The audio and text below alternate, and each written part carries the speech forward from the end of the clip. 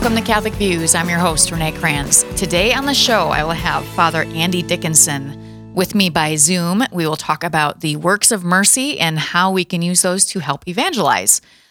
He is so fun to have on the show. It's the first time I've had him on the show. Dr. Bergwald used to have him as a co-host on his own show. All the time. So I was lucky enough to get him on my show finally. So it was fun. First, we're going to talk to you. We're going to talk to Dr. B for some biblical bites with Dr. B. Bergwald. B is for Bergwald. I'm skipping the week. We're in Mark. We're diving in. We're diving in. We have a lot week to talk about, apparently. So the gospel. So we're back to Mark. We talked for the last several weeks how we've been doing this Johannine interlude, as the scholars might say. Ooh. The Johannine interlude. So Johannine, John. So we're looking at the Bread of Life discourse for the last several weeks, but we're back to John because it's back to Mark. Okay. Because it's year B in the 3-year cycle. So I want to focus on the gospel today again. So this is how it starts off. It's from Mark chapter 7, the first part of chapter 7. When the Pharisees, with some scribes who had come from Jerusalem, gathered around Jesus, they observed that some of his disciples ate their meals with unclean, that is, unwashed hands. For the Pharisees, and in fact all Jews, do not eat without carefully washing their hands, keeping the tradition of the elders, and on coming from the marketplace they do not eat without purifying themselves. And there are many other things that they have traditionally observed, the purification of cups and jugs and kettles and beds. So the Pharisees and the scribes questioned him. So where I sort of sped up there, that's like a parenthetical remark. I mean, literally in the case of this translation, they just put it in dashes, the editors. So Mark is just sort of inserting that little explanation about what's the deal about unclean and unwashed hands. Right. It's been a while, but we talked at one point about the Pharisees and the Sadducees. Right. Yes. But I want to go a little bit deeper and specifically talk about what's going on here. So, Renee, when you think Pharisees, what do you think? You're going to ask me. I was just thinking to myself, I don't think I remember any of that. That's right. Is that why you looked over here all funny looking? Yes, I'm like, Bill, what do you I'm not answering this week. Oh, okay. No comment. Because I skipped over what week it is and what gospel we're in. And last week, we're focusing on the gospel, not the second reading. Last week was a train wreck. Yeah, so. Poor Bill. The Pharisees were priests? No. They paid very close attention to the law. They did. So, but I'm glad you started with the wrong answer of priests because... No problem. I got you. Because I think we often have this when we read the Gospels, because they're often here, they are lumped together with scribes from Jerusalem. Scribes aren't necessarily priests themselves either, but the Pharisees were actually just simply very zealous Jewish laymen. Okay. Who took certain traditions very, very seriously. So the word Pharisee itself, so in the Hebrew word that the English word Pharisee comes from, means separated. Okay. So the Pharisaical movement began a few centuries before Jesus. As Bill looked over, was there a question there? Pharisaical, large Johannine interlude, Pharisaical movement. I need a dictionary for this episode. So the Pharisaical movement began a few centuries before Jesus. So the Holy Land, centuries before Jesus, had been conquered by foreign powers, right? So we've talked about this. So for a long time, there have been different foreign powers that are occupying and controlling the Holy Land. Well, Pharisees were a group of Jews who said, no, we're the Jewish people. I don't care if they were Greeks or the Romans. We're different from those Gentiles, from the pagans. Right.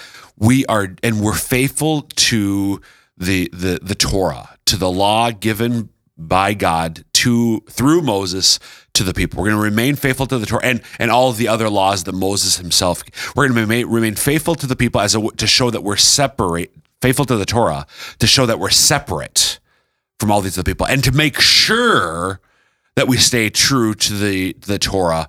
We are going to basically keep all these other traditions that are like, so if the Torah is like think of like a thinking. Never mind. Forget the metaphor. Forget the metaphor. Okay.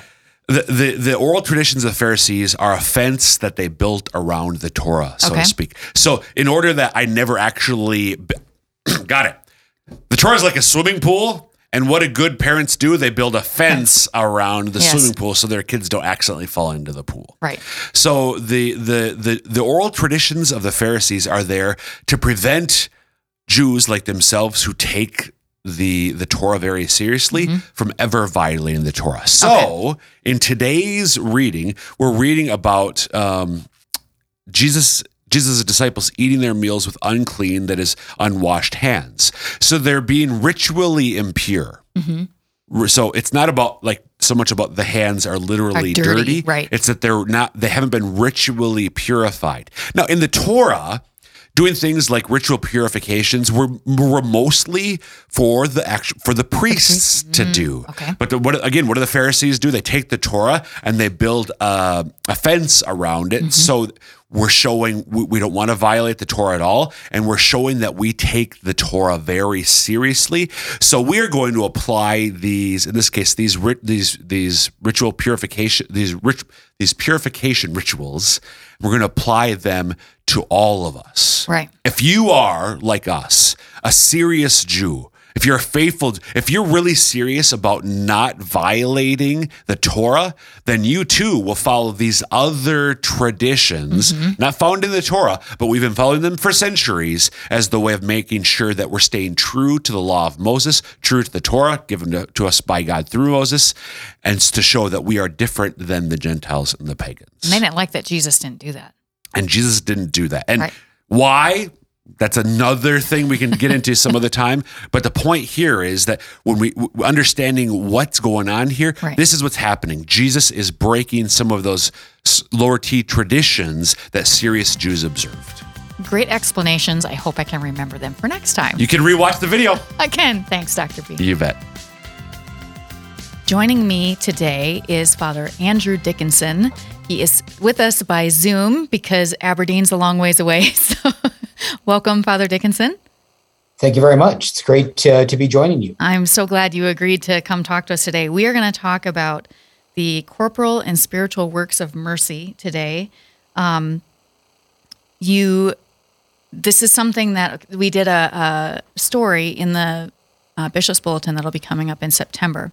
And this was a topic that came up in your interview with our writers. So I wanted to bring you on to talk about this a little bit. Before we start, how are things going in Aberdeen? Things are very good up in Aberdeen. The day that we're visiting is the first day of classes for the Aberdeen Catholic School System, and Aberdeen Public Schools start tomorrow. It's also the first day of classes for Northern State. So Oh my goodness. a lot of energy, a lot of excitement going on in Aberdeen, and a lot of excitement also too with the parishes. Bishop DeGrood is trying one of his new things up here, where these two historic parishes are now sharing one pastor. Lowly, Which is you. Yes, with three associates, three wonderful associates to work with me in those duties. And it's a great new time of adventure up here. Yeah. Is that working out pretty well so far? Yes. Good. It's still experiencing first things Sure. and new experiences from, making sure the phones work during emergency hours. Right. That when people are in need, they can get to someone and hopefully not have to dial two parishes or something like that. Right. And then also just adapting to the pastor being less available. Sure. So I was thinking a bit about parents when they have, an additional child, maybe they have their fourth child, their fifth child, and the parents have to get used to being less available to their current children. And their children have to go through the experience of adjusting to their parents being less available to them. Right.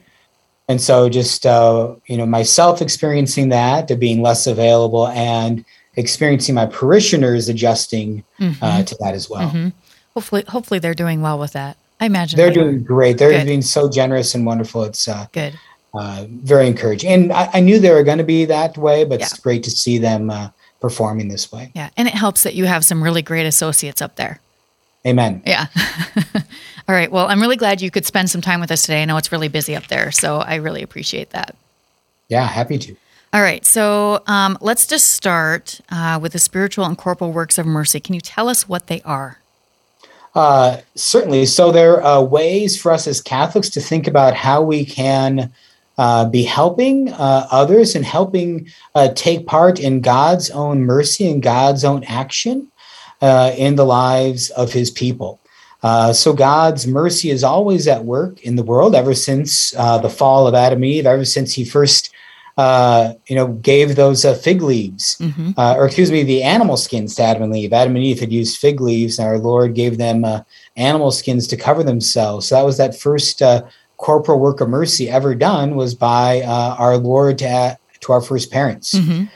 And so our Lord is at work in this way. And so the works of mercy are ways for us to visualize, to imagine, and to think about how we can take part in his own great work of mercy in the lives of those around us.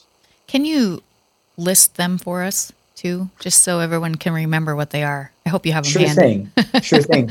And to take the pressure off your listeners too, you can Google Works of Mercy, and there's a fine little short Wikipedia page about it. That does a nice little job listing them out. But so there's the corporal works of mercy, which have to do with our bodily life. So from the Latin word for the body, corporal, to feed the hungry, to give water to the thirsty, to clothe the naked, to shelter the homeless, to visit the sick, to visit those that are imprisoned, or even to ransom the captive, kind of an older version there. And then to bury the dead, being the seventh of those corporal works of mercy. So again, to feed the hungry, to give drink to the thirsty, to clothe the naked, to shelter the homeless, to visit the sick, to visit those that are imprisoned, or even ransom the captive, and then finally to bury the dead. And the spiritual works, what are those? Yeah, so the spiritual works of mercy have to do with helping with someone else's spiritual life. Okay, so they're less tangible in a sense, but more about your neighbor's own life with our Lord. So they are to instruct the ignorant, to counsel the doubtful, to admonish sinners, to bear patiently those who would wrong us, to forgive offenses, to comfort the afflicted, and finally to pray for the living and the dead. A lot of those are not so easy, are they? No. God doesn't, nothing's easy, so I guess we'll just take it that way. Easy is not the category to measure our life. Right. In the story is about evangelizing in everyday life. And so one of the first places, or at least in the writer's written version of the story, the first place you went was into these corporal and spiritual works of mercy. Can you tell us why you did that? There's no great inspiration, I'd say, or no great program, but just kind of a logical conclusion. And this really came about during Pope Francis's Year of Mercy, which was 4 or 5 years ago now. But just kind of making some connections about, we think about some of the things that we struggle with that keep us from being merciful. And one of the things that really made an impression on me was gossip. Oh, yes. How often do people say they struggle with gossip? Workplace gossip, family gossip, school gossip, right? And how often when we think about when you look at what we gossip about, how often what we gossip about is often things like the spiritual works of mercy, right? So we're, gossiping about someone's ignorance. We're talking about someone's doubt. Okay, we're laughing at their sins or their faults. Okay, we're tearing them down because they wronged us, they hurt us.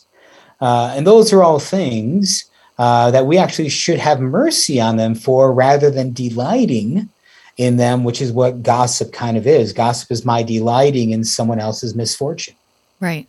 So let's go here instead. Do people naturally use either one or the other to evangelize? And why is that if they do? Well, yeah, I think they're pretty intuitive in a sense for someone who's, really digested the gospel, intellectually digested, lovingly digested the gospel. We want to love like Jesus loved. You think about the wristbands that I don't like, let's say WWJD. Right. And I've complained about those things before. But I don't want to go down a rabbit hole on that. But And so, we kind of do those things naturally in the sense of, especially the corporal works of mercy. Right. And the corporal works of mercy are very intuitive, I think, to our modern age, whereas the spiritual works of mercy are less so for a couple of reasons. And becoming less so every day, it seems like. I would say so. Unfortunate, yeah. So you said that real evangelization comes through the spiritual works. What did you mean by that? Well, kind of going to just what we said about how you and I both agree, and maybe our listeners might think that too, that the spiritual works of mercy seem to be less obvious or less intuitive to us in our day. That's because of the culture that we live in. Yeah. Now, maybe some of our listeners read a book that Bishop DeGroote was recommending us to read last year entitled From Christendom to Apostolic Mission. And in that book, it talks about the idea of a Catholic imaginary vision. And an imaginary vision is not so much like my creativity. Right. My imaginary vision is the lens through which I look at the world. Our Roncalli school teachers talk about, in some areas of student success, they have the idea of a frame, right? The frame through which the student looks at problems or situations, right? What I see influences how I feel influences what I do influences what I get, and what I get influences again how I feel about things. And so our imaginary vision really is that way that we look at the world. And we don't look at the world in a Catholic sense, because the Catholic sense would see someone in ignorance and want to say, I need to inform them, or would see a sinner and say, I need to correct them for the sake of their soul. I'm thinking of the words, I believe it's the prophet Ezekiel, who says, if you correct a sinner, if you admonish a sinner, you don't have to successfully correct them, but just to admonish them, you've saved your soul. Right. And God willing, you've saved them. But if you see a sinner and you don't admonish them, it's on your soul. Right. The prophet Ezekiel, I believe, says. So these are less intuitive because we're becoming more and more relative in that sense. And maybe our listeners have heard you or Dr. Bergwald talk before, and others, about relativism, especially moral relativism, the thought that there is no moral right or wrong, but just whatever we might choose it to be, that I myself decide the meaning of right and wrong. Right. And in that comes this idea of tolerance too, where we should tolerate basically anything anyone wants to do, but really God doesn't ask us to tolerate sin. So, and that's, I think, where that kind of comes from. And I probably said that wrong, so you go ahead and correct me. Well, the best lies have as much truth as possible, right? Right. I learned that as a teenager when I was trying to lie to my parents about, ordering pizza when they told me to eat leftovers and I ordered pizza. And I never fooled them. So the best lies have as much truth as possible. So tolerance, God does tolerate evils. Right. I mean, God doesn't strike me down for my many sins, which deserve death. Right. He tolerated the evil of Adam and Eve, even though they committed an injustice against him the moment that they violated his will and ate the fruit. But in order that they might be saved, he patiently endured or tolerated that evil for the sake of their redemption. Right. So if we do tolerate, we tolerate for the sake of moving towards a goal. Right. Not the modern culture uses tolerance more as acceptance. Right. And I think that's where kind of those spiritual works have disappeared a little bit, because we think we have to accept all of those things, and instead of just tolerate and hope, admonish the sinner and so on. So, yeah. It's not very accepting at all to admonish the sinner. No, not at all. If you're just joining us, we're talking to Father Andy Dickinson about the spiritual and corporal works of mercy. So where did these come from? Are they in the Bible or? Yep. So, first of all, the corporal works of mercy mainly come from Matthew chapter 25. Okay. Right. When Jesus talks about that the Son of Man comes in glory, he will divide the people in two, sheep on his right, goats on his left, and say to them, to the blessed, to the sheep, you did these things, you did it to me. That famous connection with Mother Teresa, the gospel in 5 words, right? You did it to me. The spiritual works of mercy are not in a condensed area, but they all are kind of, a sense, pulled out from the scriptures. Okay. In that way. Okay. I can mention the prophet Ezekiel and admonishing the sinner. And we see really our Lord acting out these spiritual works of mercy in many ways. Yeah, that's very true. So what kinds of real life opportunities to evangelize using the works of mercy should we be aware of? Yeah. It's tough, and especially the spiritual works of mercy, because as I said, I think I used the phrase countercultural in what I wrote in for the Bishop's Bulletin. And so, it's hard to be on the lookout for those real life opportunities. But I think the best way to find them is amongst those pre-existing relationships we have. Okay, our neighbors, the parents of our children's friends, right? Hopefully, our listeners seek to become friends with the parents of their children's friends, coworkers, okay, respectful maybe of limitations that might be there due to HR and things of that sort. Sure. But these are the avenues, right? That's that friendship allows you kind of that way to speak to someone, and to speak to someone hopefully that you care about, because these always should be, one of the dangers we have is that politicization of things. Not which I mean, vote for this person, vote for that person, right? But in the sense of I'm right, you're wrong, and because I'm right, I now have the upper hand over you. Right. Right. You're now in my debt. Whereas, the works of mercy are always done as a free gift of love, without expectation of return, and to be given for the sake of the King of Love in heaven, and not just, and certainly not to in some way gain some ground or authority over another. Right. So it's probably really important, if you're going to be trying to evangelize people, to be in a good state yourself. Yes. So a lot of prayer is probably needed. Yes, but at the same time, don't let that disqualify you from attempting. Sure. That's a good point. So Pope Francis had a phrase from I think it was the first World Youth Day after he was elected down in Brazil. I don't remember the year, but saying Hagan Leo. I don't know if I'm pronouncing correctly, whether that's Portuguese, but basically make a mess. Oh, yes. I remember that. Mm-hmm. Yeah. Go make a mess. So make a mess. Okay. So do you have some examples of evangelizing examples that you have seen, or maybe you've experienced yourself, that kind of use these works of mercy? Yeah. Well, certainly in my years on the college campus, right, where someone themselves goes through a conversion moment, and then they start to reach out to others. So just thinking of this one right now, laughing at the memory of it. One year for Lent, we bought a bunch of books by Matt Fradd about pornography addiction, delivered, and we just gave them away on Ash Wednesday. And I noticed one guy from the football team, an active Catholic, who would come in a couple times a week and just pick up another copy of the book. And so I was like, Jake, what's going on? And he said, well, I'm just leaving it out in my dorm room. And guys from the team come over and they look at it and they're like, oh, can I have this? I'm like, yeah, sure, take it. And just keep on bringing more in for those guys to look at. That's great. What a simple way to evangelize. In a very needed place.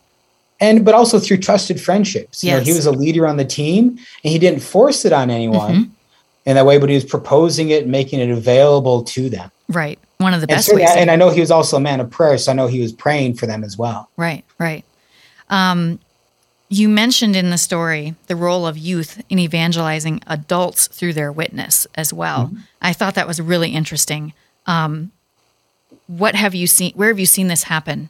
I imagine you've seen it, or you wouldn't have said that. Yeah. Well, certainly, in my 11 years at South Dakota State, many times parents that would reach out, talking about how they've been reinvigorated in faith because of their children, and how their children have embraced the faith in a way that they never did when they were that age. Right. But even just thinking of a story from the founders of Totus Tuus. We had Toast Twist for many years in our diocese. Now with some changes there, Gallagher branding it as Lumen Christi. But that same program, right? I believe this was down in Wichita. A family that sent their young girl there, third grade girl or whoever, to go to Totus Tuus, and she enjoyed it and she loved it. And the week was done and she got all ready and got dressed to go to Sunday Mass, but her parents didn't want to go to Mass because they didn't regularly go to Sunday Mass. Okay. And so she's all dressed up. She knocks on the door to be taken to Sunday Mass. And they're like, no, we're going to bed. And she's like, well, no, we need to go to Mass. No, well, let me ride my bike there then. Oh, wow. No, you can't ride your bike to church. And she's like, well, you let me ride my bike to the library and it's about the same distance. Fine, you can ride your bike. And so she rides her bike to Mass and comes back. And then the next Sunday, she does the same thing, knocks on the door and her parents, what? I'm going to go to Mass. No, well, let me ride my bike. Okay. And that goes on a couple more Sundays until finally one Sunday she knocks on the door and her parents open the door and they're dressed and ready to go to Mass with her. Oh, that's awesome.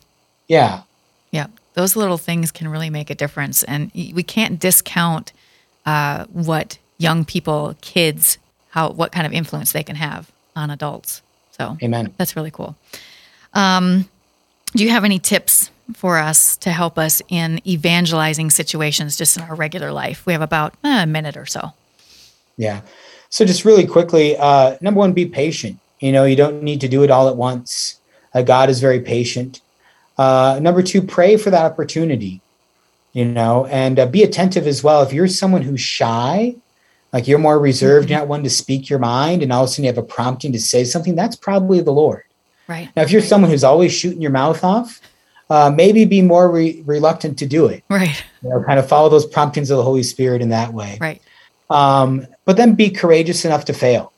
Oh, yes. And if you do fail, apologize. Sure. And we don't always know everything. So it's okay to say, you know what, I need to find that out and let me get back to you if something like that comes up. I think that's you don't know what God might be, have faith in what God might be doing in their lives that you don't know about. Right, for sure. All right. If you, when you get the Bishop's Bulletin, make sure you read this story. It is in the missionary discipleship section, and it's a really great story on evangelizing, and Father Dickinson did a great job. So thanks for being here with us today. My pleasure. All right. If you haven't found us on social media yet, you can find us at Facebook, Twitter, Instagram, and on YouTube. These programs, Catholic Views, Ignition, are all on video on YouTube if you haven't found them that way yet. You can find us at SF Diocese on any of those channels. That is it for us today. Hope you'll join us again next week for more Catholic Views.